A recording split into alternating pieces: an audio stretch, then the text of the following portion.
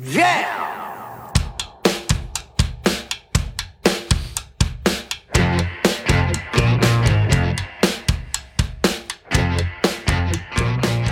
It's Josh Williams here with yet another bonus episode of the One Man Podcast for you guys, brought to you by Absolute Comedy, of course. Today, my guest is a a favorite here at the local Absolute Comedy, all the way from Houston, Texas, my buddy, Mr. Scott White. Thank you so much for being on the podcast. Thank you for having me, Josh. Good to be here. Absolutely. So this is this your first week here doing the Absolute Comedy run here in Ottawa? No, this is my last week. It's your last week. It's my last week. You did the other clubs already? I did the other clubs already. How were they? Is really good. Yeah? Yes, really enjoyed them. When I was in Toronto, my first week in Toronto, I either forgot or didn't realize that they're a little more sensitive in Toronto. Yeah. Kingston and Ottawa are a little more blue collar, but in Toronto there was a lot. So, but as the weeks went on, that sort of went away. But I was just sort of taken aback.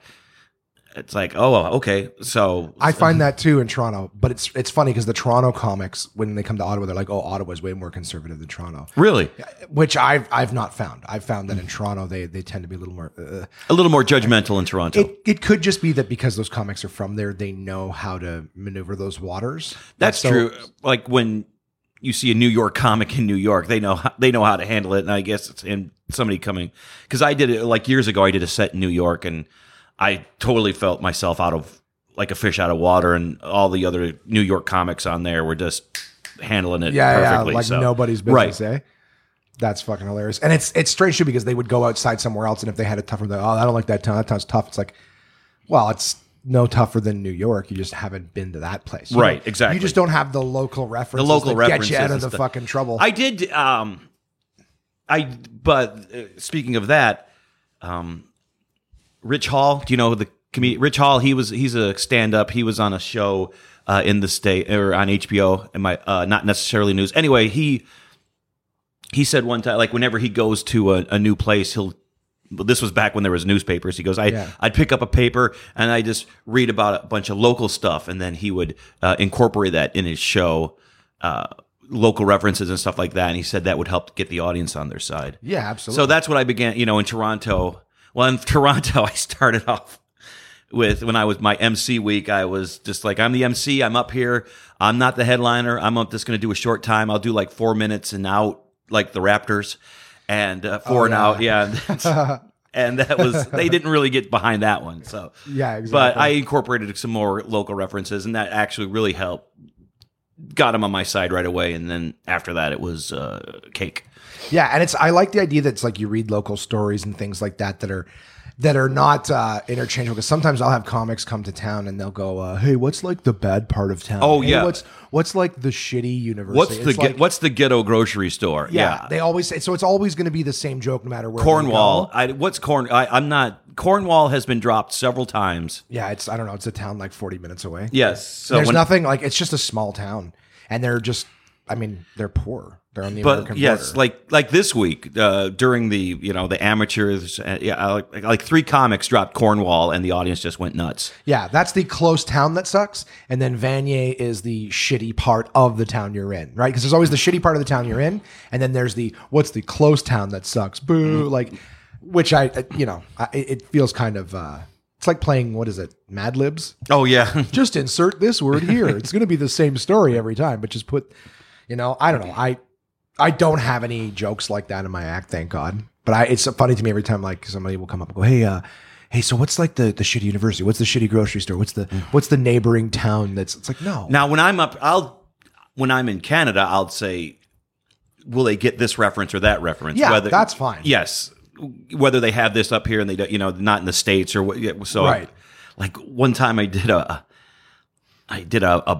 Brawny Man reference, which it's a brand of paper towels in the States. Oh, yeah. Yeah, a Brawny guy. And the dude with the plaid shirt? Right. Okay. And I did it up here and it was nothing. So, really? And I asked somebody, I go, if I did a Brawny Man reference, and I don't know, maybe they were just screwing with me. I go, if I did a Brawny Man reference, would they get it? And the guy goes, oh, yeah, they'd get it. I didn't know it's called Brawny Man. Yeah. Hearing Brawny Man, I was like, is that the one with the the axe or whatever. But it's also in Stephen King's It. The Brawny Man guy comes to life. There's like a big tall statue of him in Derry, and Pennywise uses it to come to life to scare a kid. So I would also get it only because I've read that book. But there's a lot of things that we don't have here, like Trader Joe's. We don't have here. No, and I would imagine that's like a Whole Foods or something. It is. Like that. It is. Yes. Is it smaller scale or? It's a smaller scale Whole Foods. Okay, so that's like we get reference. We don't have Sonic and TGI Fridays and all that shit, but we get that they're like Denny's or whatever, or yeah, again, Fuddruckers and that kind of shit. These are all places I want to go as a fat guy. I see the commercials when we occasionally have the playing up here on an American channel. I'll be like, fuck, that shit looks good. It is like, good. No wonder they're fat. It's like $3.99 for all you can eat fucking steak-'em sandwich. Like, what the fuck is going on down there? It's funny too. I'll give you an example. I'm going to Los Angeles next month, and I'm obviously overweight. So I'm just looking forward to maybe jumping on some stages and having people, oh, he's from Canada. I go, look, guys, I know I'm Canadian, but I look American. Maybe get away with. That's the same thing as shitting on the rappers. Like, did he just call us fat? While calling himself fat at the same time. Yeah, man. I mean, I get those references. Like I said, it's cool though when you're reading stuff that from the area. Like again, there's nothing wrong with having jokes. Like local references are fine. Right. A lot of people are like, oh, local reference. But yeah, it's as long as it's unique, I would say. Right? If you're doing something like I read the paper today, hey, that story about this, that, or the other, that's fine. You're not doing that in every city. As long as it's not like a pull out one word. It's a pull out, take out Cornwall, put in whatever. Yes. Yeah. All right. Birmingham. And yes. Where are we going next? Hamilton. Like all these places, right? So, yeah, very cool. So the weeks went well. You're still here this week. For anyone listening, guys, I always try to plug this in the beginning. This episode will come out on Friday morning. That should be when you're hearing it. If you are, you have an opportunity to see Scott at Absolute Comedy in Ottawa, absolutecomedy.ca to get your tickets for that. Just always a reminder before we get too far into it, right? We want to let them know that they still have a chance to Absolutely, see you. yes. At least in the Ottawa area, they have a chance to still see you. We got to start getting you guys into Ottawa first so that I can plug all 3 weeks on the podcast in case they're listening elsewhere. Well, our mutual buddy Slade Ham, he started here first, I believe. Yeah. And then ended in Toronto. So yeah, and then I didn't even know that one. So I didn't even know Slade was here until like maybe 10 o'clock on the Sunday night. Oh, really? Yeah, like or no, it was the Monday. I didn't even see him till Monday. I went in to do a spot and he was hanging out. Sam was here too. And I was like, oh shit, I didn't. Oh, they were both here? Yeah. I didn't realize you guys were here. So shit. Sorry. You want to do it? I'm like, oh, well, that sucks. Missed opportunity. But we'll have them in definitely. Oh, definitely. They're two of the best. Yeah. So all of you guys from Houston, right? Houston, Texas, or is that where you're from originally? I'm originally from Michigan, but I live in Houston. Oh, okay. Did you start stand-up comedy? I didn't start stand-up until I moved to Houston. Okay. So what moved you from Michigan to Houston? Well, first of all, the weather. I was just the winters were just getting brutal. Yeah. And I could handle the heat more than the weather, more than the cold. And I had a buddy that moved down there, and he said, "Why don't you just come down and live with me until you get on your feet?" And that's what I did. So I've been there for like 22 years. Okay. So you weren't moving jobs or anything like that? No. In terms of that, oh, that's cool. Fuck, I envy that. I was talking with Alex too. He's like, I moved from Toronto to Los Angeles. I'm like, that's a big jump. It takes a lot of moxie to be like, I'm just going to move halfway across the continent. Yeah. Right. Why not? That's very, very cool. So what got you started into stand up then? And how old were you when you started? I was old. I was like 29 when I started stand up. So 28, 29. So I entered the game older, Right. And I always liked stand up, just watching it on television and stuff like that. So when I moved to Houston, by the way, he's moving to Canada. Moving to Canada, spoiler alert. I feel sorry for all. Canada is the country that everybody chooses to move to when somebody they don't like gets elected. Well, if so-and-so gets elected, I'm moving to Canada. And I believe the total right now is 0. Yeah. And they're always... We're a nice vacation home for some. Yeah. And it's always people you don't give a shit about. You can swear on this, right? Of course. Oh, yeah. It's, oh, no, not Cher. No, we're not going to lose Cher to Canada. Yeah. So. Cher. We've lost a lot of Canadians to America, but that's just because you guys have a good star system there. Yes. Right. Whereas here they're like, what? 6 cities that you can play in and they're all super far away from each other? That sounds like fun.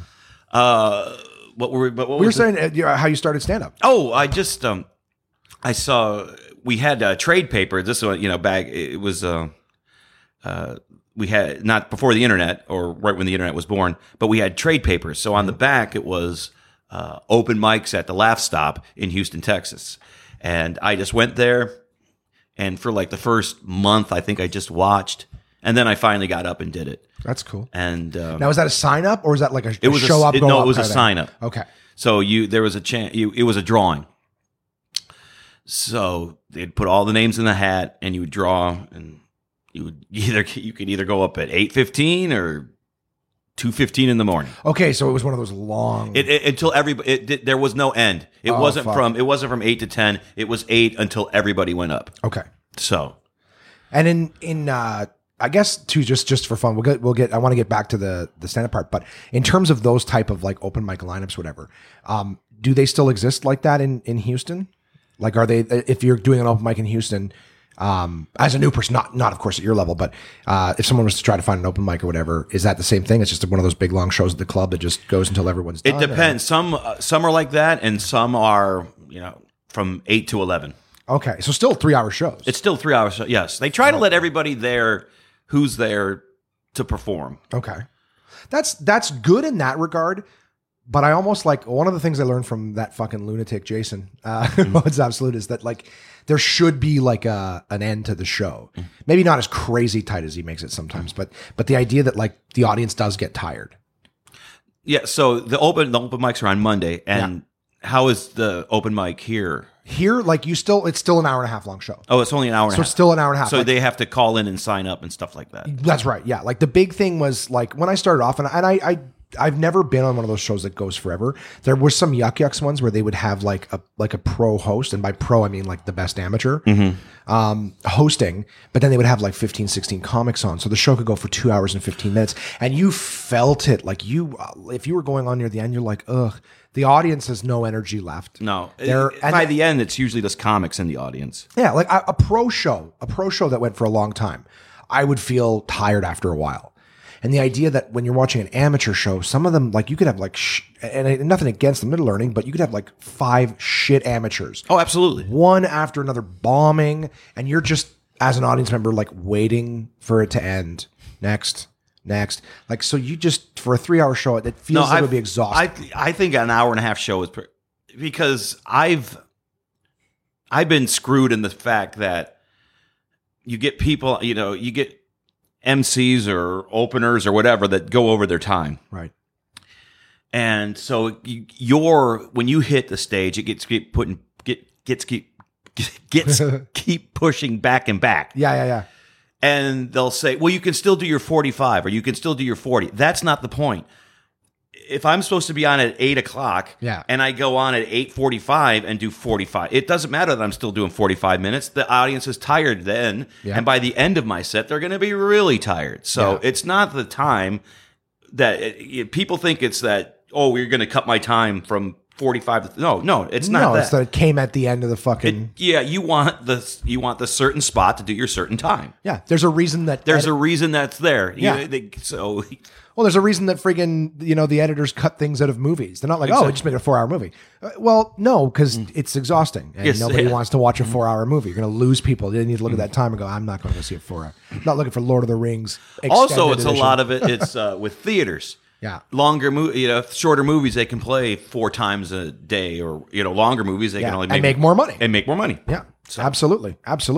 And it's interesting too, like, because of the fact that generally speaking, those open mic shows, the amateurs are also looking for feedback on the jokes. Not like, oh, this is just a paid show. Like, they're amateurs. They're trying to get new jokes out and see if they work. So if you're trying out a joke in front of an audience that's done, they're all the juice has been squeezed out of them, you're not going to get a response. Now it's actually affecting your material and your work because you've put all this effort into it, and you're like, and you're not even getting an authentic response because they're just wiped. They got nothing to give.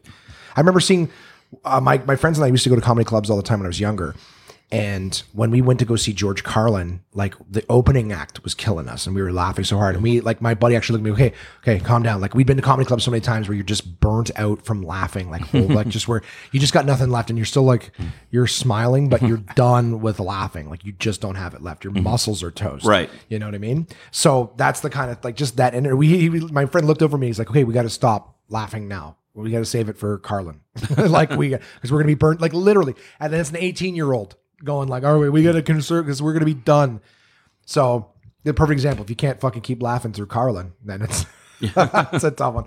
So back in the, I wanted to ask too, because you're right at the bottom of the states in Texas, and there's I don't know if I've ever brought this up in the podcast, but I find it interesting. I'd love to get your take on it. Is in the States, they have sort of a different format for shows at some places, like here, because a lot of guys have brought it up before, is that here in Canada, we have the second strongest act on the show is the host. Right. So it's like a strong host, strong headliner. The opener, the first guy who goes up, that's the weakest guy on the show. And not necessarily, but just it's the smallest spot and it's the less trouble you can get into if it doesn't go well. And then the feature act being the middle, they're doing 20 minutes. They're also, usually particularly strong, but they just don't have enough to headline, and they're not quite a host yet either, because hosting is a different monster. It's a different beast, yes. Yeah. So, but in the States, they do it differently. Right. They put the weakest guy on the show as the host. Yes. Is that the way it is in Houston as well? Oh, yes. That's the way it is in the States. Okay. Yeah. What do you think of that format? It's tough because I should say in Vegas they don't do it that way. In Vegas they have a professional MC, right? But no, I like it up here better because up here not only does the MC open the show, but he or she will do time in between acts. Oh, they don't do that. No. So it's like an opening act. It's 15, 30, 45 usually. MC comes up and does 15. So there is no like opener. It's like the opener and MC is one and the same. Yes. I see. Okay. So the MC does 15, and you might have a guest spot. But then will he come back up afterwards? Or no. Just shotgun one to the next? Yes. So the MC does their 15, the feature does their 30, the headliner does their 45 to an hour. Okay. It can be rough if the MC does not get them going, because that means so now it falls on the feature. It falls on the feature to get them going. So they have to spend maybe 10 minutes of their show getting the audience up to speed. Yeah, and then you're just handing it off at that point. You've warmed them up. Yes. The headliner is pretty much taken care of. If you have two shitty acts in front of you before the headliner, then it's not a very good show to begin with. Yeah. So, but a lot of MCs, I've worked with tons of MCs. This is my first show. This is their first professional show. And they're hosting it on a weekend? On a weekend. Jesus. And they're hosting. So not only do they have to host, but they have to get the announcements. Up here, they do it at the beginning of the show? We do it at the beginning. Gross. Yes. Sorry. They'll do it they'll do a lot of the announcements at the beginning of the show. So not only are they doing their material, but they have to remember to do the announcements. And then then it's to the feature and to the headliner. So I've been to England. England has the same lineup as you guys do, where the MC is stronger. The MC and the headliner are on equal grounding. They're both equally as strong. Yeah. And I've heard in the UK too, like a lot of shows that they do is like, they do like 4 headliners. They'll do 20 minutes and 20 minutes, intermission, 20 minutes, 20 minutes. And they're all like, that's amazing. It's basically headliners doing feature spots. So you can crush for 20 minutes. You can crush for 20 minutes. Yeah. And then just good night. And then it's another, like, I would just love to see one of those shows. Sort of like a headline, blue collar, they're all doing 20 minutes and that's crushing. Yeah. Yeah. To me, it's also more expensive to get 4 headliners to come in and do that. But yeah, so I wasn't under the impression. I thought in the States it was like the MC is the weakest, and then he comes up in between. There's an opener, there's a feature, and it's still that little nerdy weak guy coming up in between. Nope. Okay, so to me it sounds like they save money by doing that, because the opener and the host are one and the same. They're also less experienced, so you don't have to pay them as much. Whereas if you have 3 pros, host, feature, and headliner, you're paying for all of those. Well, no, it's pretty much a flat rate. Yeah. So the MC, whether they have 2 weeks experience or 10 years experience, they're going to get paid the same. Right. But I'm saying if the position was a more important one, like here, where the host has absolutely. to be good, then you got to pay 3 pros instead of paying 2 pros, like feature and headliner, and then the simple cash of the host. And a lot of time the MCs are just so excited to get stage time. Right. They don't even care what they're getting paid. So they're just happy to be on stage. Fuck, I can imagine that going off the rails. Like if you get a host who doesn't know how to handle like a rowdy crowd. Mm-hmm. Oh, absolutely. Yeah. Because that's a difference too that I've noticed, especially like, and not to run down amateurs, like it's just experience. It's not how it is. I don't want the fucking, you got a BMW. You don't want the guy who's first day mechanic working on your shit. Go practice on the fucking, 91 Toyotas. Right. Go break something that's already broken, I don't know, that's a stupid analogy, but the idea is I want, you want people to experience, but it takes time to get there. Everyone's got to have time to practice. But it's funny because there's a lot of amateur shows in Ottawa. Monday, Tuesday, Wednesday at Absolute Comedy, Tuesday, Wednesday at Yuck Yucks. There's a lot of amateur shows, not to mention all the open mics. And it's funny because you'll see people who do okay hosting an open mic, and then they're like, oh, I should be, I can host weekends, I can handle weekends. It's like, it doesn't even matter what you're doing. Like you can do spots or you can host on an amateur show. The audience is there seeing an amateur show. You're actually getting away with certain things because the audience knows what they're seeing. But as soon as it's a weekend thing, like you said, like some of these guys, it's like, oh, it's my first time on a pro show. These hosts with no experience can get eaten alive because people are not there to see an amateur show. They're there to see a pro show. And their expectations are that everybody that they're going to see is a pro. One of my first times here, I was working with a comic, and during his set, he was saying, my daytime job is whatever. Yeah. Computer programmer. And I pulled him aside and I said, you can't say that because they're here to see a pro show. Yeah. And if they think this is just a half part-time gig for you. So reword, I used to work in computers. Yeah. Or I used to. Yeah.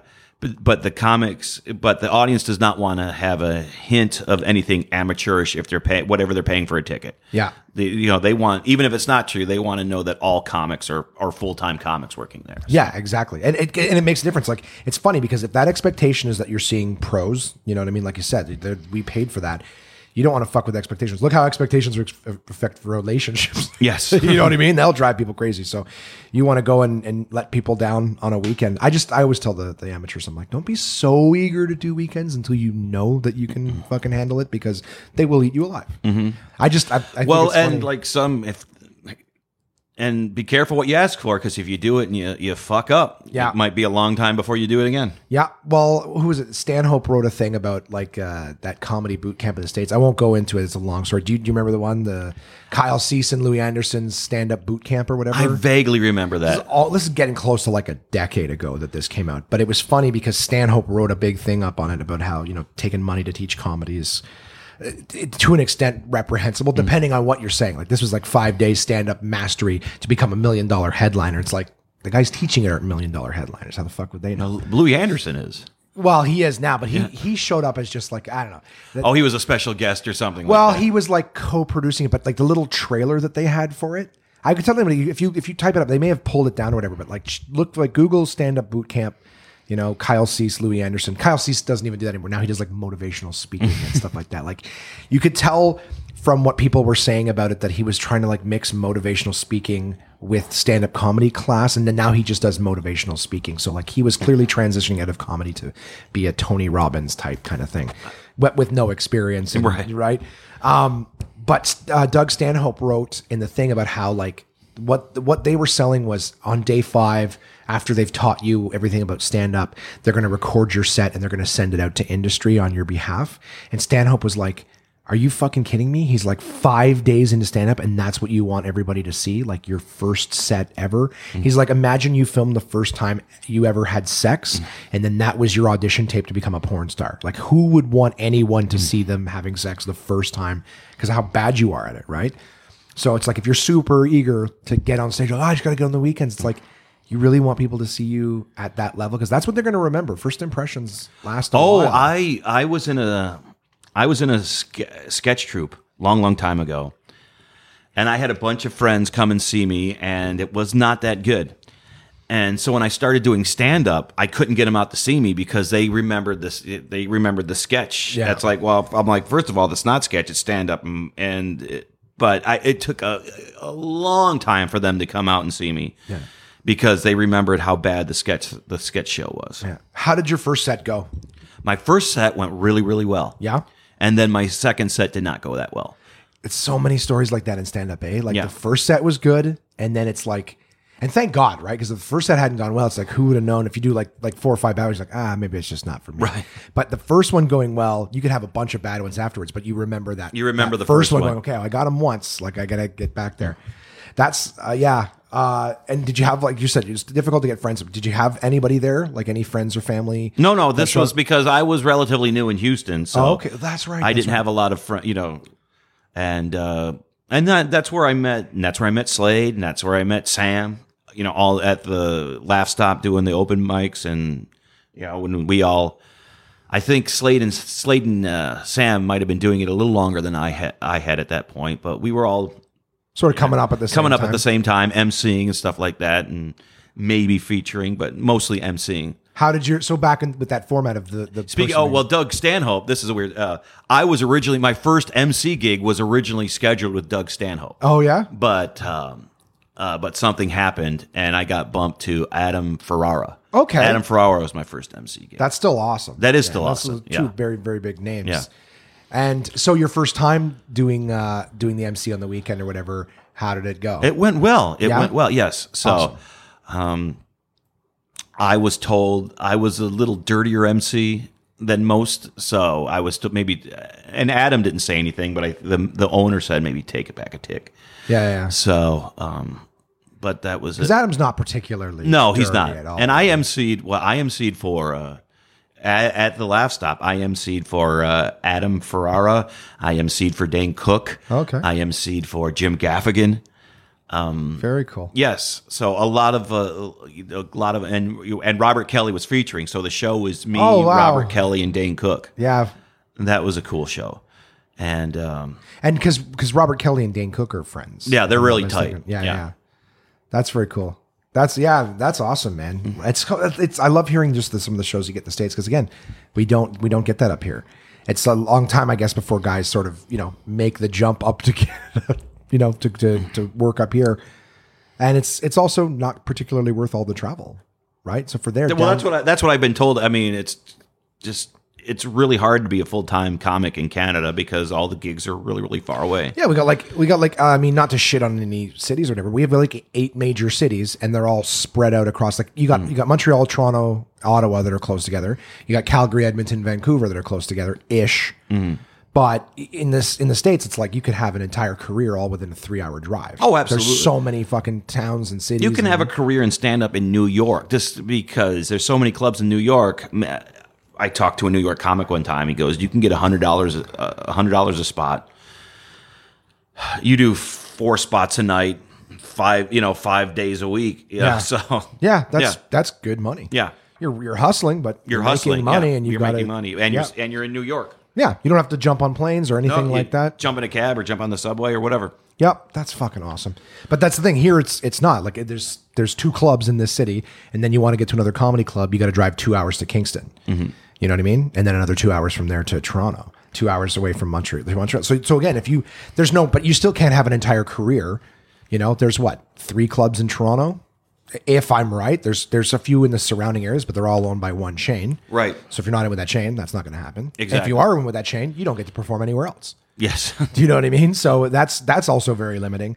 But the idea is it's like there's 2, I think there's only 1 club in Montreal now, 2 clubs here, 1 in Kingston, and then 3 in Toronto. Again, you can't have a whole career. Now you're flying across the country one way or the other, going out east where I don't think there's any comedy clubs, Halifax and Nova Scotia and all that stuff anymore. There's and by the time you've spent the money on the plane ticket, that's what you would have made to go out there. So now you're not generating income. Right. It's breaking even. You're like, it was a nice trip. I get to tell some jokes to strangers, but it was a working vacation. Exactly. And then the thing is, maybe if you string together the other ones at East, Calgary, Edmonton, Vancouver, it's like maybe you can make a bit of money to go out there, but you have to do each one of them 1 week after the other for it to be worthwhile, and that can be difficult to coordinate. Mm-hmm. They might not have the availability to do one after the other, so it's tough, and that's the thing for yourself as well. Like you're coming all the way up from Houston, you can't come up here and do 1 week and make it worthwhile. No, right? because I've what is it, Laugh Lines in Vancouver. Mm-hmm. Yeah, I tried to do that. It's just a weekend show, and it was just not. It was. I love the club and I love the people, but it's just not worth my time and effort to come up here for a weekend, a Friday and Saturday. Yeah, because by the time it's all said and done, do you even make anything? I did. I mean, I was able to get my plane ticket for free. I frequent flyer miles and all that. Okay. And yeah, I came away with a little bit of profit, but it's just not. Yeah, like if you're profiting $300. Why throw a weekend away for 300 Canadian? You know what I mean? Or whatever I mean, it was fun to come up here, but Yeah. Whereas here, you can do with Absolute, you get to do the host week, the headline week. That's Yes. 2 weeks. Then you can go to Kingston and do 2 weeks. You can go to Toronto and do 2 weeks. Now you get 6 weeks of work, with a return flight. You know what Exactly. I mean, you don't have to fly to each and every. Well, for us, it's I take the train to each one. Yeah, exactly. Train's great. Yeah. I got to show you Kanga Ride before you go. Kanga Ride? Kanga Ride. I wish Jay should have told you about it because he knew about it a while back. What? Kanga Ride is like, think of it like a Uber for rideshare between cities. Okay. So I just started doing it last time I was in Toronto. I'm doing it again next week when I go to Toronto for JFL 42. Is you basically, so for me, I have a car, so I post the ride on Kanga Ride. It goes through their thing. They charge someone a token, everyone's background check with their ID and everything like that, make sure they don't have a criminal record or whatever. But the idea is I post the ride, it's $15, or sorry, to Toronto, it's $30 a head. But you would have gone from Kingston to Toronto or whatever it was. It's $15. That ride is $15. And what you do is you just book a spot in someone's car. They tell you where you're going to meet, where they're picking you up. You can pick the ride, whether or not some of them just let you bring a bag. Some of them let you bring a piece of luggage. So mine, with the room in my car, I set it up for luggage, and you can get from Toronto to Ottawa for $30. And you don't, they only let you seat 2 people in the back seat. So it's not like you're crammed in there 3 people. So the idea is you get a ride from Toronto, Ottawa, $30, which as far as I know is cheaper than a plane ticket or a bus ticket. And if you're going Kingston to Toronto or Kingston to Ottawa, it's only $15. Right. So $15, you're in a car, it's not door to door, but it's still more convenient. You get to pick the pick up and drop off location in the city. But yeah, it's called Kanga Ride. So like kangaroo, but Kanga Ride. And next time you come, use that because you can save yourself even more money, like your $15 in between the cities. Yeah, that sounds great. And that's it. Yeah. I told Slade and Sam about that because when I saw them on the last day, they were like, "Oh, we're in Kingston," but Kingston ends on the Saturday, and then he was doing the next week again in Kingston. So I said, "Hey, if you want to pay the $15 Kanga Ride, come back, stay here, and you at least hang out for a few days in Ottawa for the sake of $30 round trip, Right? Why not come and hang out instead of being bored in Kingston for 3 days? I mean, Kingston's amazing, but." So how long were you doing stand up before it went from, I mean, I guess, like I said, with the hosting being kind of like, it's a paid gig, but it's for the spot. How long before you started featuring and headlining? It took me 4 years. I became, a working MC.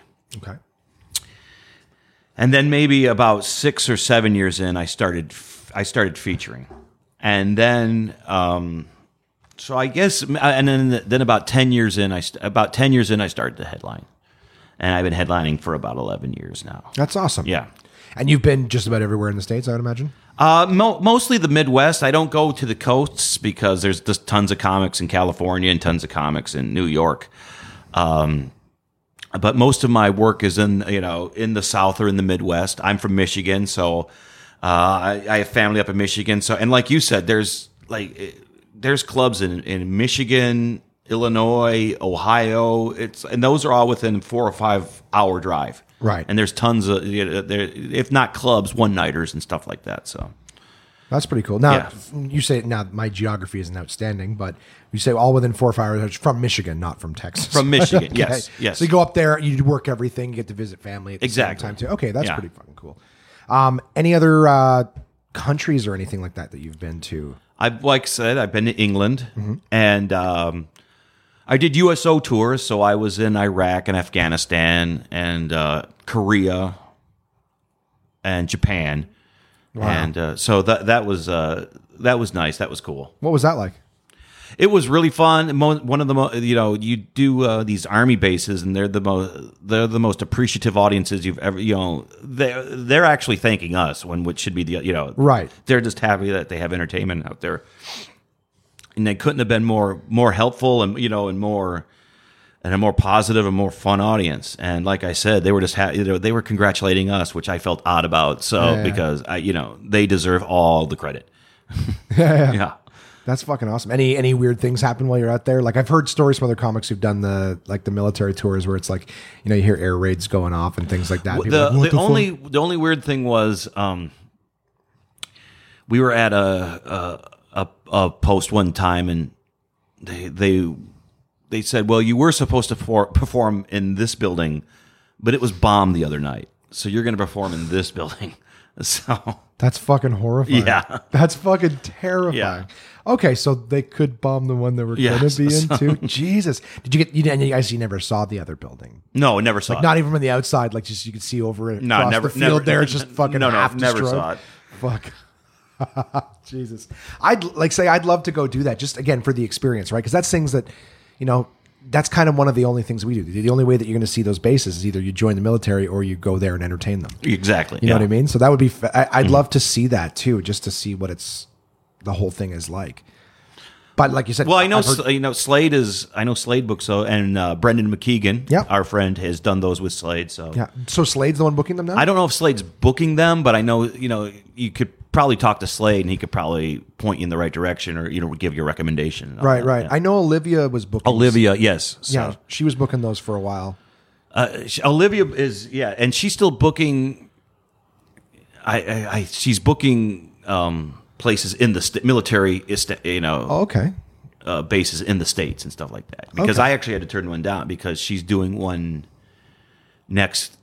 Actually, the Friday this is coming out. So Okay. I had to turn it down because she was doing a gig there, and I'm like, oh, I can't. I'm already, I was already booked. So Yeah, yeah. Those and are they just as good? Oh, in yeah, the States? yeah. Okay, okay. I would think like the bases in the States. I mean, obviously they're all still working hard and everything like that. But you'd think it's a lot less scary being oh, it's a lot less scary, but Yeah. but the audiences are just as appreciable. Yeah, right because they're working hard. Mm-hmm. Fuck, and it's a lot less scary for you guys. Yeah, too. it is a lot less like I'm scary. pretty sure these buildings. Well, the aren't one getting thing, bombed. when we were in the Iraq, it was just they just don't. They go, don't lose your passport. Whatever you do, don't lose your passport. Really? It's like you will have so much trouble getting out of this country if you lose your passport.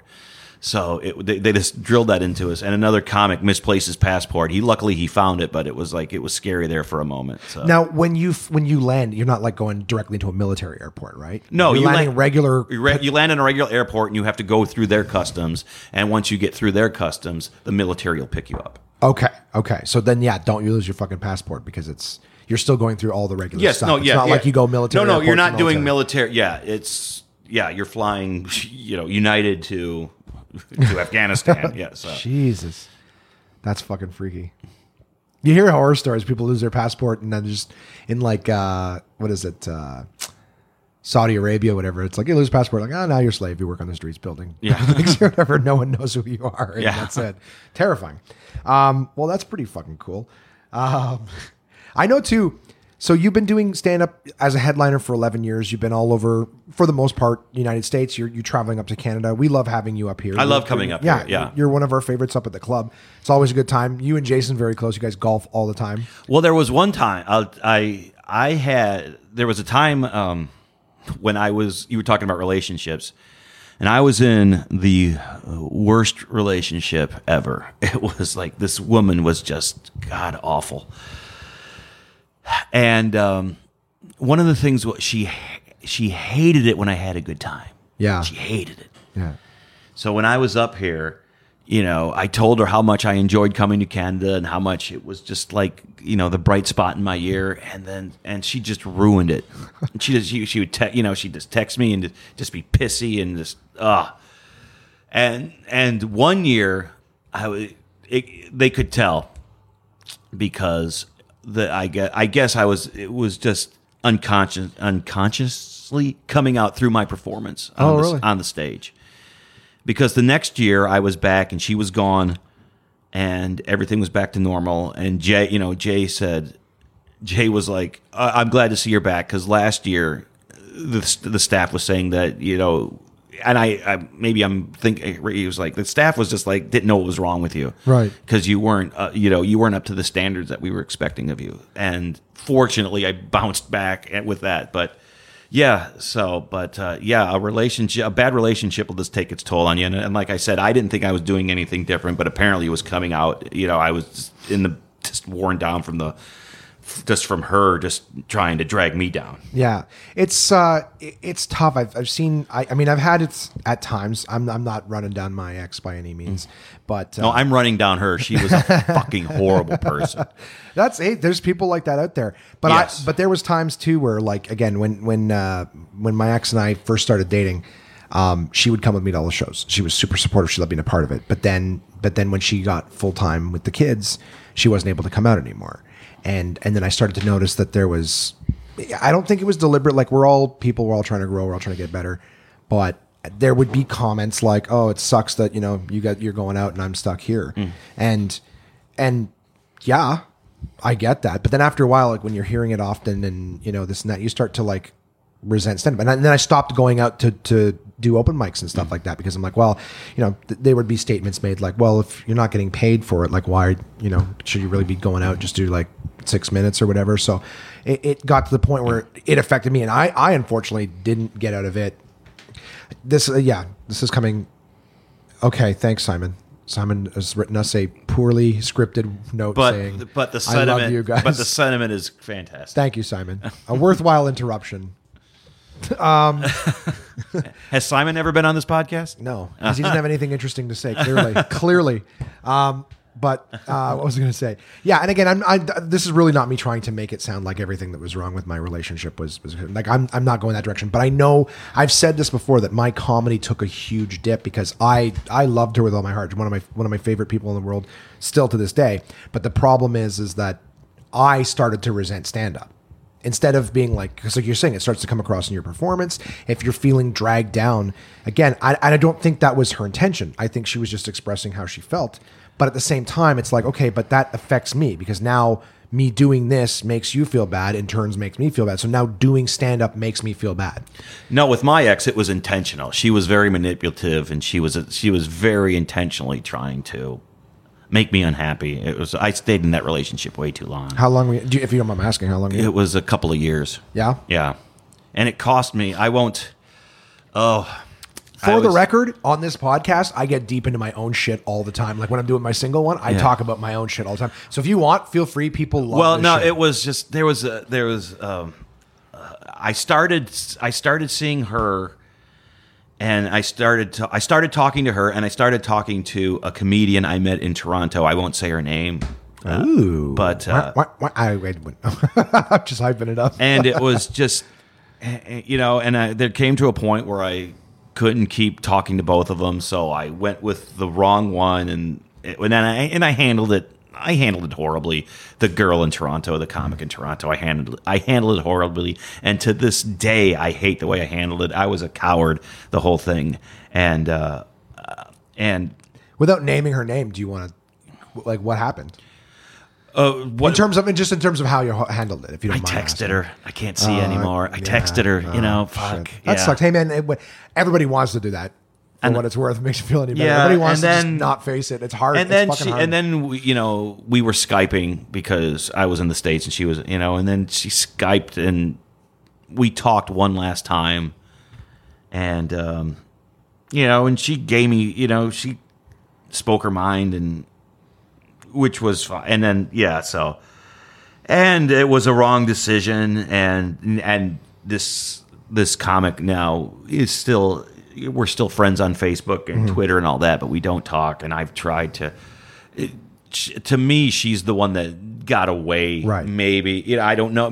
I feel that she got away, but I made the wrong decision with my choice. I chose to quote the night in India. I chose poorly. Oh, yeah. Okay. To quote the night, because I was thinking of a different quote. It's like, what is? I don't remember who the author is, and maybe the audience are yelling at me. But it's like one of those. There are no sadder words in the English language than this. It might have been. Yes. It might have been. So, but and I tried to, I don't know, rekindle or whatever, and she has rebuffed it, and. She's like typical Canadian. She's never gone off on me. She's never called me a name. She's always been very polite. But very steadfast in the fact that she does not want to have anything to do with me anymore. And it's been years, so I'm sure. Yeah. And well, there you go. For anyone listening, don't make the wrong fucking decision. Yeah, and I've talked to and some other and every time I'm in Toronto, in the back of my head, it's like maybe she'll see that I'm in Toronto, and maybe she'll show up to the show, and she hasn't. She's never has. And I was working with a couple of comics, Tim Rial and Kate Davis, who both know her, and they're like, just send her an email, and I couldn't do it. It's just it's to see what she's saying. Yeah. Maybe just go out to lunch and just maybe. you know, it may not rekindle a relationship, but just let her know that you feel horrible. And but I never did. So that is a semi-personal. It's a personal story. I don't want to give her name. No, and I'd never pressure you for it. Yeah. Never pressure for it. I mean, I'm going to ask you after we're done. I'll tell you after we're done. But I don't want to. No, and that's awesome. That's very. And if Kate Davis and Tim Rial are listening, don't. Shut the fuck up. Yeah, don't leave her name in the comments. I don't think either one of them listen to the podcast. Tim gives me shit because he hates the name of the podcast. So he's like, "Oh yeah, the one man podcast where you have guests." I'm like, "Listen, on the regular show, the one man is me talking about me, and the one man during these bonus episode is my guest. That's the one man being." And you talked to Alex Russman. Oh, Nussbaum. Russman. Yeah. Nussbaum. Alex Nussbaum. Oh, God, I hate terrible with names. I'm glad guy. Yeah, but he was the headliner last week. Yeah. And it was great working with him. Yeah. Yeah. Alex is a very fucking interesting guy. Yeah. He's very funny too. The that's the thing with all this too. One of the favorite things I like about sitting down with comics is like, yeah, we get to know the comic too, but I like and enjoy the fact that none of us is like, oh, fucking easy street from start to finish. Like while we're doing what we do that people see in the laughs and all that stuff, there is shit like this going on where, we get stuck in the same kind of fucking, relationship ruts and personal ruts and career ruts as everybody else. And it just sort of, I think, humanizes people because everybody, when we first sit down with the podcast, it's like, it's an impression that we're just going to shoot the shit, which may be interesting to some. And, we get into stories where we shoot the shit a little bit, but I like the fact that, it's not like, hey, let's just shoot the shit, or hey, let's do like a boring ass XM interview. It's like, how'd you get started? What made you want to be a stand-up comic? What was the craziest time you had? Like, like all that bullshit. I like being able to have a real conversation where, at least for the sakes of the narrative, there's sort of like a start to finish as to how the career's gone. But at the same time, like there's shitloads of experiences like this we have, right? People get to hear somebody and go, oh, I didn't realize that they've gone through the same shit that I have. It's not like they I just thought I'd try comedy. And then ever since then, I have private jets and international tours. Right. Right. The easy street. Are you in a relationship now? I am not. No? So I am trying to give it up. Really? Yes. Like give up being in a relationship? Yeah. Just give it up. Why? I just can't. I mean, it never works for me. And I try, but then the women are. You guys can't see this, but Scott is rubbing his eyes and like, gee. And I'm telling Jay, I went golfing with Jay and Colin O'Brien and Al. They haven't given up on relationships. They're just both phoning theirs in. No, I'm just trying. It's just like I don't know what to. Just give up. Just die alone. But it's Jesus. I'm trying, but it's just like I can't because there's just. That might be when you find someone though, because everybody apparently finds someone when they're not looking, or at least the right person when they're not looking. The right person. When you're on fucking Tinder and Bumble and all those bullshit ones, then it's like, now you're just finding other broken human beings. Yeah. It's honestly like that's the as is section for human beings. Everyone acts like, let's dress it up, make it look like it's something great. It's like, but we're all here because no one wants us, right? Right. Like, exactly. That or our standards are incredibly high or whatever it is. Yeah, I know a little bit about that. So I don't know. But don't give up. Don't give up. I totally get the mindset. Like again, after being in, I'm going to be 50 this year. That's okay. And Jay's in a relationship. And he's terrible at it. That's the thing. Every time I'm like, there's no hope. I look at Jay and I go, fucking asshole. He doesn't even know what he's doing. It's like honestly, I think like Jay in relationships is like Tim Allen on Tool Time. He acts like he knows what he's doing, and he just ends up blowing it up at some point. Oh fuck! But I don't know. I don't want to give up. I'm 8 years. I was 8 years in. Now I'm back on the market, and I really, it's awful. It sucks. Like I wish I could just be like, you know what? I want to be that person who's like, I'm just happy with me, and I don't care if I'm with somebody else. I'm like big long silence. I don't know. I couldn't give up. I don't want to give up. I want to give up. But I don't. You know what I mean? I want to give up, but it's tough. Yeah. I wish. Let's put it this way.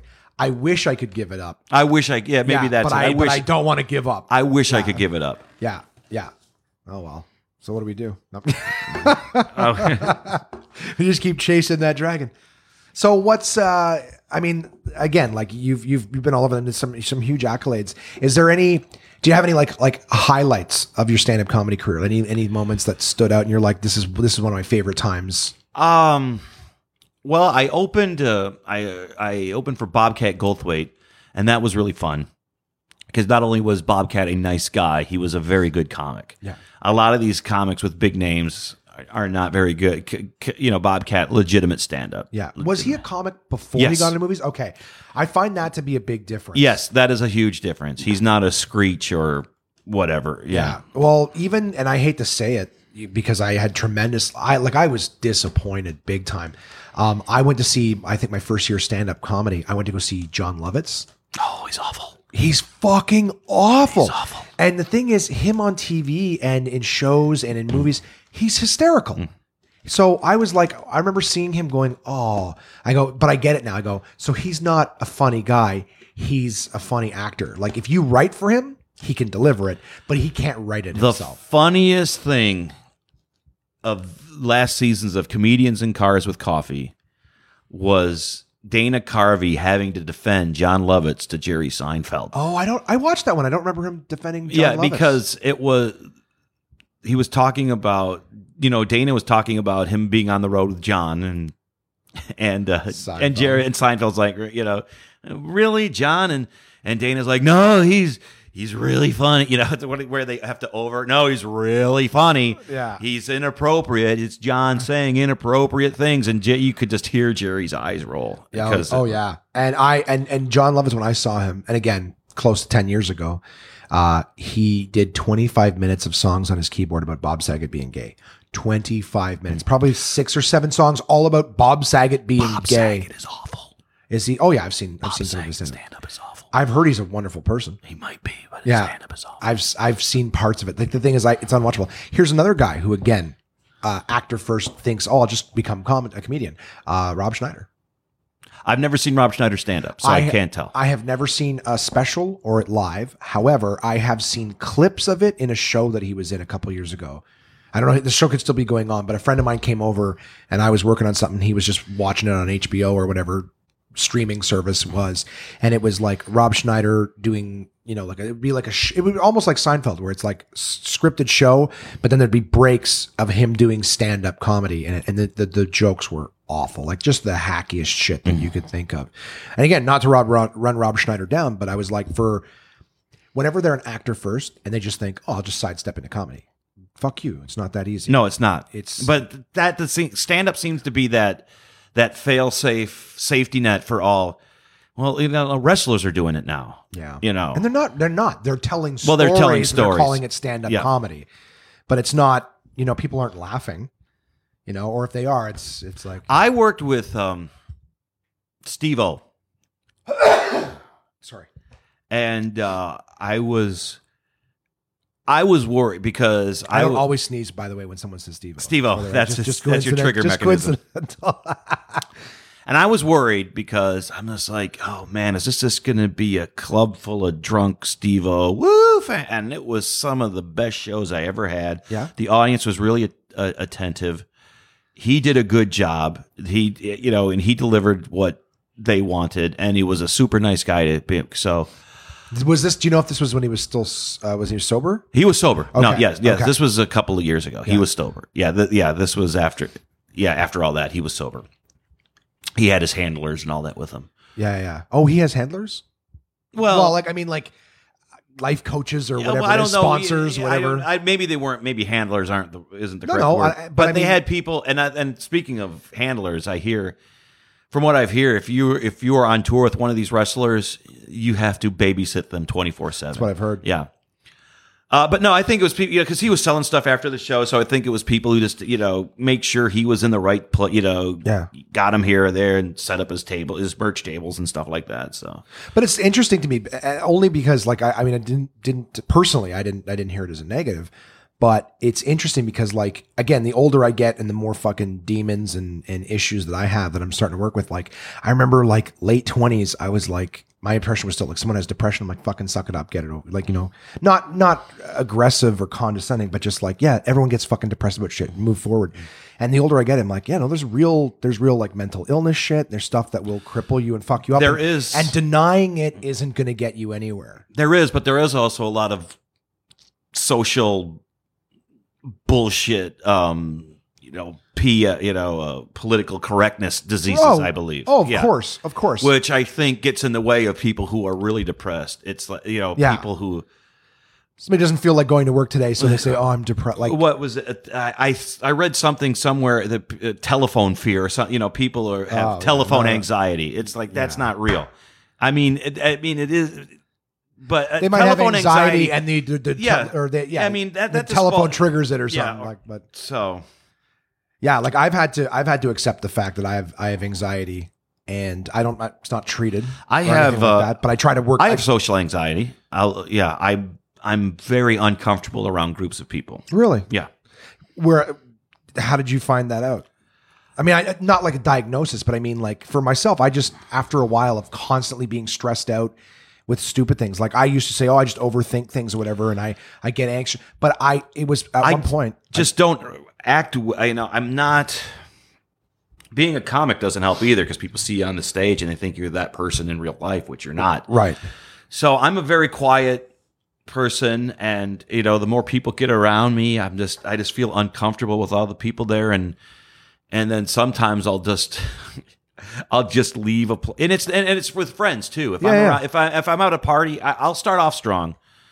If I'm at a party with people I know, I'll start off strong, but then by the end of the night, I'm just like, I've got to go. Does it feel like, at least I know for me, so like, 'cause I don't have social anxiety, but I definitely get, I'm worn out faster with the conversation. I used to be so social, loved it.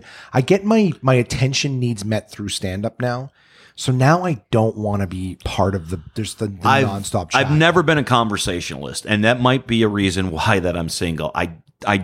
I'm not a good conversationalist. So if I, keeping a conversation up with a woman is very, very tough with me. Right. They're doing all the talking, and they think that I'm not interested, and it's just not that at all. It's just that I don't know what to say, or I don't know how to say it. Yeah. In a normal conversation. So then maybe I'll make a joke, which might be inappropriate. Right. Not inappropriate, but ill-timed or whatever. And then they think, well, you can't take anything seriously. All you can be is funny. And that's not, it's... But humor's how we process things. Yes. Like a lot of people will say, you guys don't take anything seriously, or why is something tragic happens, it's always a joke. It's not. It's just... Humor is how we take something that's inaccessible and make it accessible to ourselves. We make fun of it so it may be less threatening or whatever. Now we can think about it. Now we can process it because it's not intimidating anymore. It's funny, and I honestly think that I know I've said this before. So sorry, listeners, for you guys listening to it again. But I've said, like, if somebody has special needs, right, Down syndrome or something like that, and they do something inappropriate, it's I don't want to say accepted, but it's tolerated. It's people are patient with it because they understand that's the condition. That's how their brain works. Same with people with autism or Asperger's. People go, well, that's just how their brain works. And it's accepted. And it's good that we're getting there instead of just ridiculing. But for some reason, people don't understand that that's how comics work. It's like, yes, all the rest of the population gets to see something tragic or something negative or whatever. And people just go, oh, that's so sad. And that's it. They feel sad. Well, we know it's sad. We still think it's shitty, but in order for us to be able to process it, right? Because it's like laugh or cry. Something bad happens to you, right? You get bullied. You can either laugh it off and build a defense mechanism like comics do and find a way to be funny about everything, or you can just be depressed and upset and sad. I just think that we're going to get to a point where hopefully people go, oh, like comedians aren't trying to make people feel bad about tragic stuff. That's how they process it. They're taking something negative and they're trying to make it palpable. Right. It's not out of disrespect. It's just how we put it through our machine. Our meat grinder's different for thoughts. Well, because I had a joke. Like the 9/11 anniversary was just last week, and I had a 9/11 joke. And it was just the Lions played. It was on Monday. 9/11 was on Tuesday, and the Lions played on Monday Night Football. I'm from Detroit. I'm a Detroit Lions fan. Anyway, you got out of there in good time. Yeah. So, but and the Lions just got destroyed on Monday Night Football. And my joke was, well, it's a good thing that the Lions didn't. It's a good thing that 9/11 didn't fall on Monday, because then that would have been the second worst thing that ever happened on 9/11. Because the Lions, and that was my Detroit playing so poorly joke. Right. So, and it's not making light, and like you said, that's just how you see, you see the tragedy, but you can also see the joke in the tragedy. So. Yeah. Well, because that's all it is. Other people are joking about things in the past, and it's totally okay. But for us to be ahead of the curve is unacceptable. It's just we processed it that way early, and it's it's like you said, and our brains will work that, because as soon as you go like, oh, this is the worst, and then immediately your brain go, is it the worst? Yeah. Because then you go, oh no, there's other things that happen around this, and it's just that simple of a formula in our head. That's how our brains have worked. It's the 10,000 hours of just doing it and doing it and doing it. I don't know where the fuck I started with that. I wanted to ask, because you were saying about the social study. Do you mind if I ask, like, what you go through? Because again, I have had a lot of people. Mike Stork was on here, and he was talking about his codependency. There's been other comics who've talked about their anxieties and stuff like that. And I do have feedback from listeners going like, I really appreciated hearing that, because it made them feel, again, less alone about it. But when you're like, in terms of the social anxiety, like you said, the more people show up, like what goes on with you in those moments? So it's like, it'll be you and me talking to, like, say, at the bar downstairs after the show, and then another comic will show up, someone else shows up. What goes through you, like in those moments when the crowds build? That's like, just because I've been with you I too. just pull away, and Yeah. and it's just like I stop talking and I just pull away, and sometimes even physically like move my chair back from the table. Yeah. And stuff. So maybe just to take myself away, but I will slowly start to say nothing, and then just watch what's going on and stuff like that, and then everyone's and then. So like, hey, it's like they'll throw a conversation, right at you, Scotty. Yeah, okay. But that's just, I'm not one of those I've never been one of those lean in life of the party guys, like that. So yeah, I physically and mentally just withdraw from everybody in there, until the point where I just have to get up and go. And sometimes I'll do that without. I call it a French retreat. Okay, I'll just get up and leave. Without telling anybody. And it ninja bounce. Yeah, no, it's easy. Ninja bounce. Yeah, ninja bounce. Irish goodbye. Yeah, ninja bounce. I've heard the Irish goodbye, ninja bounce. I call it. Just turn around. Where's Scott? I call it the French retreat. Yeah.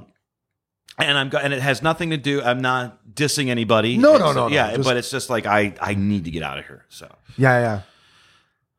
Well, and I don't. The thing is, I don't drink either, so I don't have anything to really numb. Yeah, to numb what's going on. Some people drink to do that, or smoke. I don't drink or smoke. Well, on some of those tables after the show, everyone's sitting down and chatting, everything like that. It's like, again, when I first started stand up, I really like being a part of those conversations. I do like hearing people's point of view. But I just got to a point where I'm like, at some point it just becomes everybody just fucking around and joking, and then it's almost competitive people trying to talk. I've never been that way either. When a group of comics get around, they always try, a lot of the times they always try to outdo each other, and I've never been that way. Becomes a pissing contest or whatever. And it's like, and that's the thing. That's another reason why I personally, I don't dislike it. I'll sit down when I get to see like yourself or one of the headliners in town, but my need to sit down with Jason and 3 other local comics and then 2 of the doormen and just sit there and everyone's fucking around. Like I don't have anything to say as well. Like I said, the old me who wasn't getting it out of my system of stand up and wanting to be social, sure, I'd sit at that table and fuck around. But now stand-up gets the need for whatever that attention energy is, or an outlet for me to get my shit out. And now I'm totally happy to just go home afterwards. Right. I have no need to sit there and just fucking shoot the shit with everybody and try to outdo them. Try to talk over Jason Lawrence and Aaron Power. Good luck with that. I haven't seen Aaron this time. I haven't seen Aaron this go. Really? Yeah. Not at all? No. Oh. I don't know. Maybe he's out of town or something. But I think he had said something about going on a trip or something like that. But yeah, I don't know. For me, I'm totally fine. And again, another outlet is this podcast. Yeah. So I get the shit that I have to say out. And if somebody wants to hear it, go to the podcast and hear it. I've said it.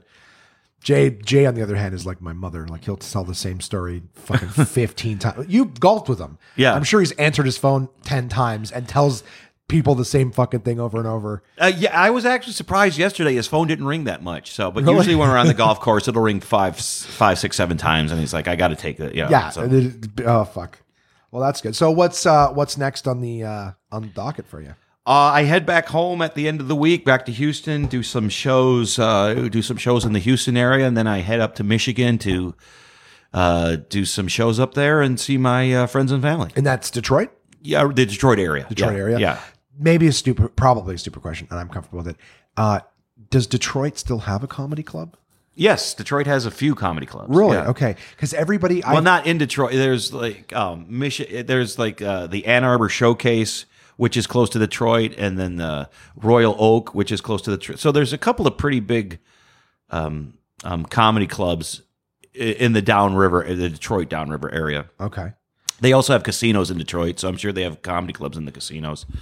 And we're really close to Windsor, so a lot of people go to Windsor to see a show or go to the casinos. Yeah, because they have the Caesar's Palace there now. Yes. They bring up some pretty big names. Yeah, there. they do. Because that's the thing. I've done Windsor over the last couple of years, and the club that's there is closed now. Oh, it is. Yeah, but I talking to the comics there, like they talk about going over the river and they do shows in like bars and stuff. Mm-hmm. But I was like, and the way they talk about Detroit is like the city's fucking toast. They're like, it's the population that it once was, obviously with all the things closing down and whatnot. But I was just like, they act like the city's a fucking ghost town now. Well, Detroit itself is, but the suburbs around it are not. So Really? Okay. Yeah. And now there's also areas of Detroit that are like completely condemned now, right? Yes, They're like yes. the whole thing's shut down. It's like yeah. So is there like I guess I'm just my concern, my interest right now is the geography of the city is in terms of like what you're seeing from across the river in Windsor. That's like the downtown core, the GM building, all that. That's the Yes. Is that still vibrant? No, that's still vibrant. Okay. That's still vibrant, but a lot of things around it are shut down, burned out, and all that. But And then you go even further out and you're fine again? Yes. Okay. Yeah. And do all those people in the burbs, whatever, do they work in the city or do they work elsewhere? No, most of them work elsewhere. A lot of people in Michigan do work in Canada, so they have Yeah. to take the bridge over every morning. And when I was, before 9/11, before you just needed a license to get back and forth over the bridge. And now you either need a passport or what my friends they give you a special license. Okay. Where you show it, and that shows that you work in or if you're in Canada, you work in the States and all that. They have like So Nexus passes, I think. something like that. Yeah. Because my mom works for customs and they have like these Nexus passes. Now you have to still fill out effectively the same info as a passport, but Yes. it's just like a card that you can just tap or scan or whatever. Exactly. It gets you through airports fucking way faster too. Oh, really? Yeah, like from what I've heard, like there's Nexus lines and it's like, the regular lines are like 100 people deep and the Nexus lines are like three people. You just go through. But it's you have to apply for it. It's like a passport or whatever, but it's effectively for people who travel like constant border crossings. So like you said, twice a day kind of thing Right. from Detroit to.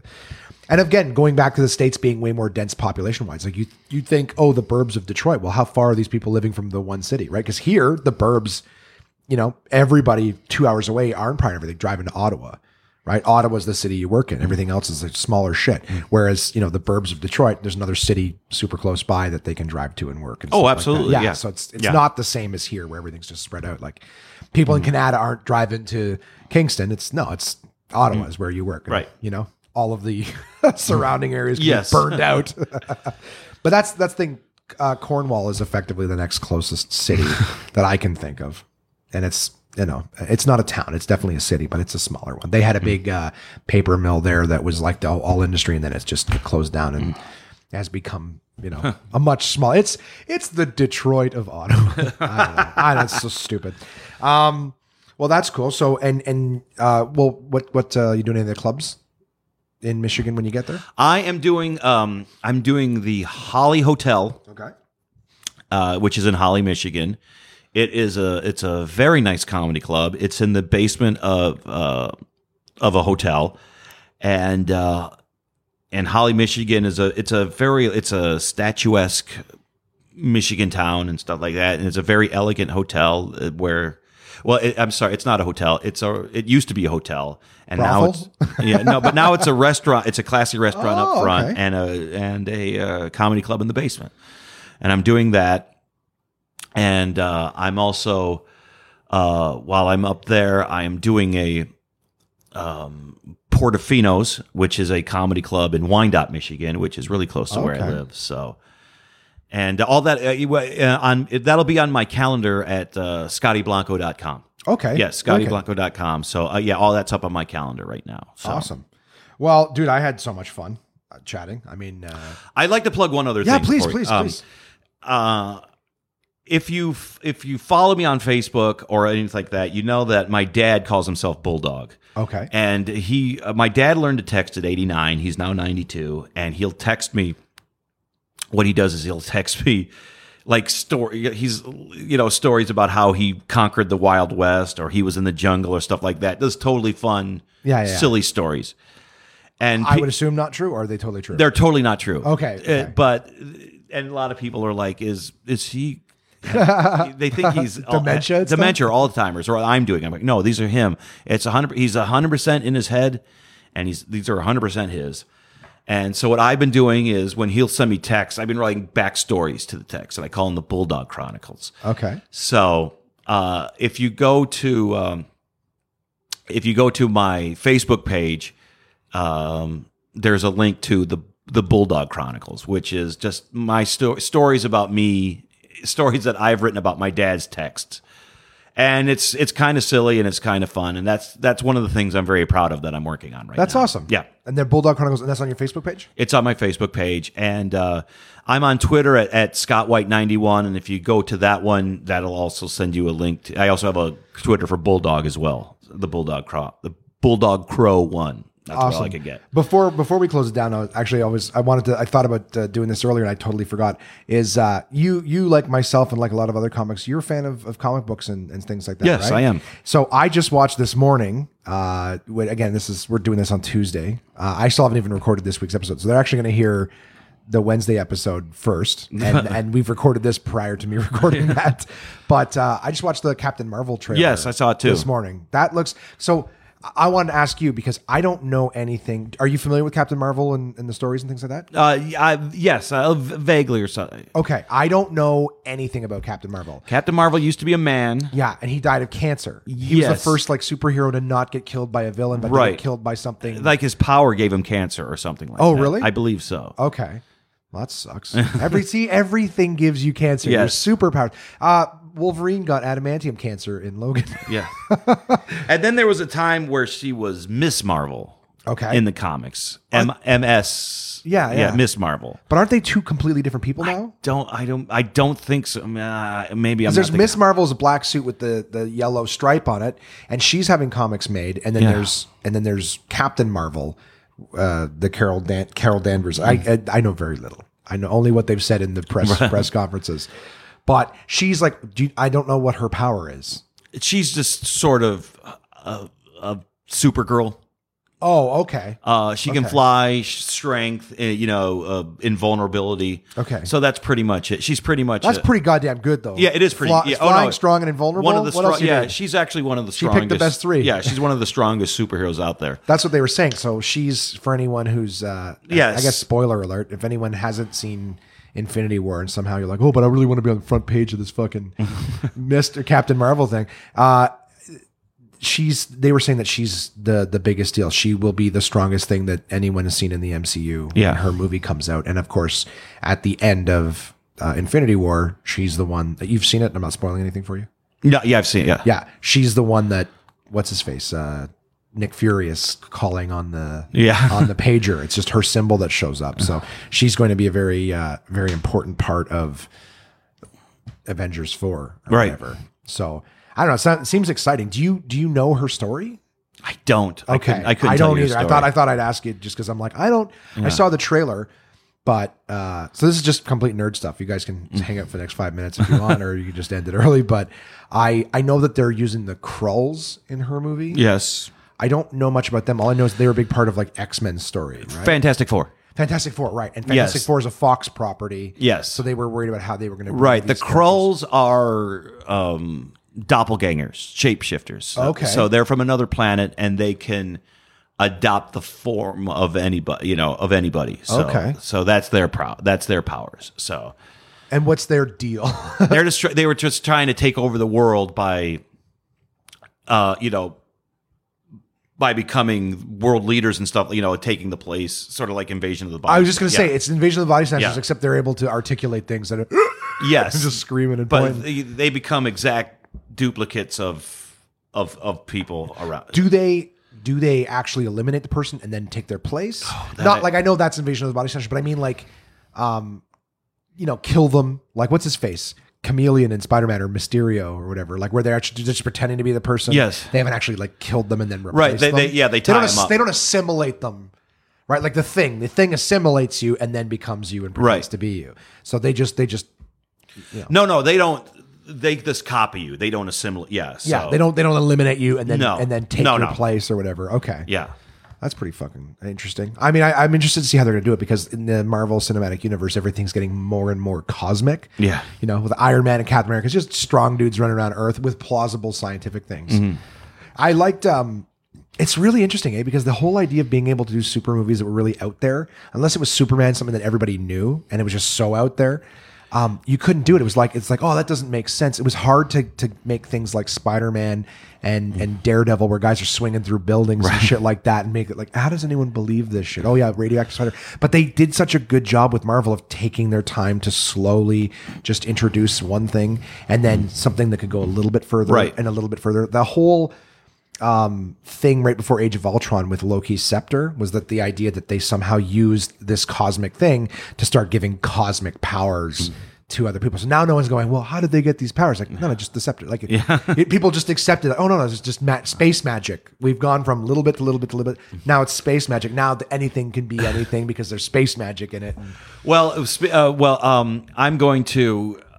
Do you know Derek, the manager of the Kingston Club? Oh, McFarlane. Yeah, yes, yeah. He does a podcast called the Canadian Movie Crew. Okay, and I've been on that, and so I'm going to plug that. I did a. Don't you fucking dare listen to that instead of this. I'm sorry. We did a show where we reviewed back in the 70s. They did Captain America TV movies. Okay, and we reviewed one of those, and just how far we've come in that time. But it was just this horrible TV Captain America movie. And now just looking what we have, it's just totally different. But that was fun, just seeing the early stages of just trying to get superheroes on the screen and stuff like that. And now they're like the biggest. Now they're the biggest things cows. ever. Yeah, yeah. Like, okay. Question for you: are you a Marvel or DC? Marvel. Yeah. Okay. Marvel. What do you like? So let me ask: Infinity War. What did you think? I liked it. Yeah, I did. Yeah. Did you feel like they did justice to the storyline and everything like that? Yeah, for the most part, I believe so. I did like that they got rid of death being a real thing. You know what I mean? Yeah. Because in the comic books, for anyone who's listening, who cares? Thanos is in love with Death, like Mistress Death. She's like a physical embodiment of death, and she's the one who basically gives him the errand of destroying half the life on Earth, and he's more than happy to try to do that to please her. And so when he gets all the Infinity Stones, I think she asked him to get her the stones, right? And I believe so. And instead, he kept them to be worthy of her. To make the Infinity Gauntlet. Yeah, exactly. And then basically he doesn't kill half the life. He just thinks, well, now I've got these. I'm your equal, Death. We should be together. And Mephisto says, well, hey, you know. She doesn't pay attention to him. She completely ignores him like he's nothing. And Mephisto says, well, maybe she's ignoring you because you didn't do the thing that she asked you to do. And he's like, oh, of course. And within seconds of him being told that, he goes, oh, absolutely. How inappropriate of any lover to, blah, blah, blah. And then he snaps his fingers and kills half the life in the universe.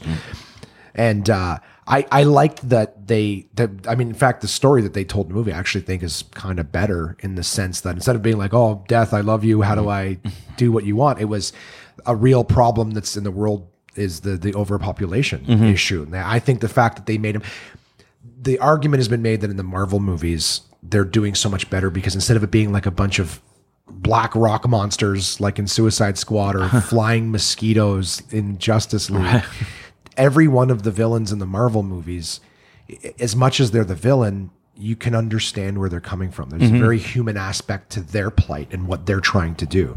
Like everyone can understand where Killmonger was coming from in Black Panther. You know what I mean? Feeling like, why the fuck are you hiding behind here with everything while all of your people all over the world are being persecuted and have nothing? Same with Thanos. Like, if you think about what he's trying to do, bring balance and save, again, in his mind, save lives before everything gets destroyed. It's not fucking Josh Brolin killed it. Yeah. That movie. That Thanos was fucking amazing. At first, when I saw the trailers with him not wearing the armor, just walking around bald, I was like, that's weird. But it kind of works. If he was walking around in that armor the whole time, it looks so silly. And I think the argument made was that once he got the power and space stones, well, now he's got so much power he doesn't need all the protection. And they were actually able to see his facial expressions and things more. But I don't know. I really liked the direction that the movie went. I liked the idea that it's still the same outcome of what he's doing, but and the threat of it. But at the same time, it's not like he's trying to. He's not doing it for a girl. You know, he's not doing it to get laid. Yeah, exactly. Give her his purple people eater. I don't know. That's stupid. But I enjoyed that one. What do you have any thoughts or predictions for the next one? I don't. I'm not even going to try. Yeah. No. Are you still big into comics and stuff? I don't. I mean, yeah.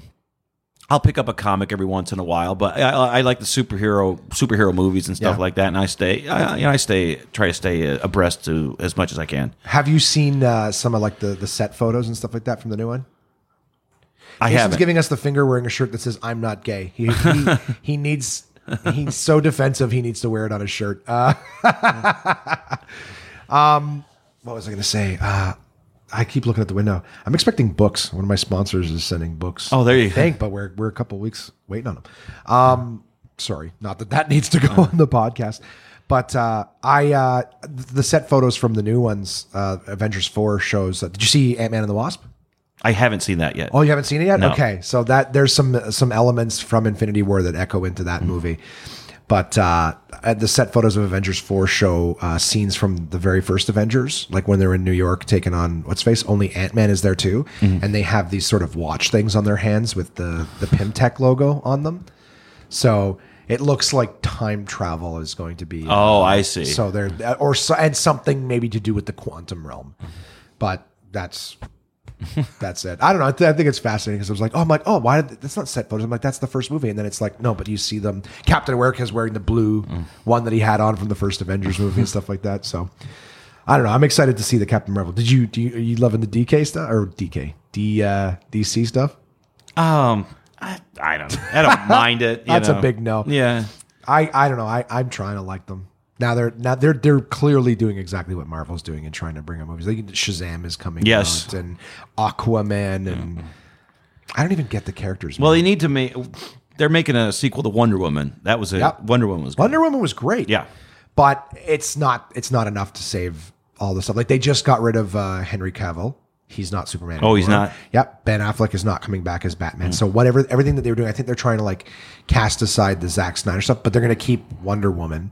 And they're obviously doing Aquaman with Jason Momoa or whatever. So that's going to stay. So it's almost like they're going to put new people into the roles. And I don't know if they're just going to keep going, but clearly they are. Yeah. So Wonder Woman staying the same. Aquaman staying the same. They're doing... Was Shazam part of Justice League? No. So I think they're just doing the same thing as Marvel. Let's just keep putting out movies, whatever works. And then we'll make a Justice League where they fight flying mosquitoes. Yes. And that was stupid. It was dumb. So stupid. And again, you don't care about anybody. The Suicide Squad is a thing that they're going to keep doing, I guess.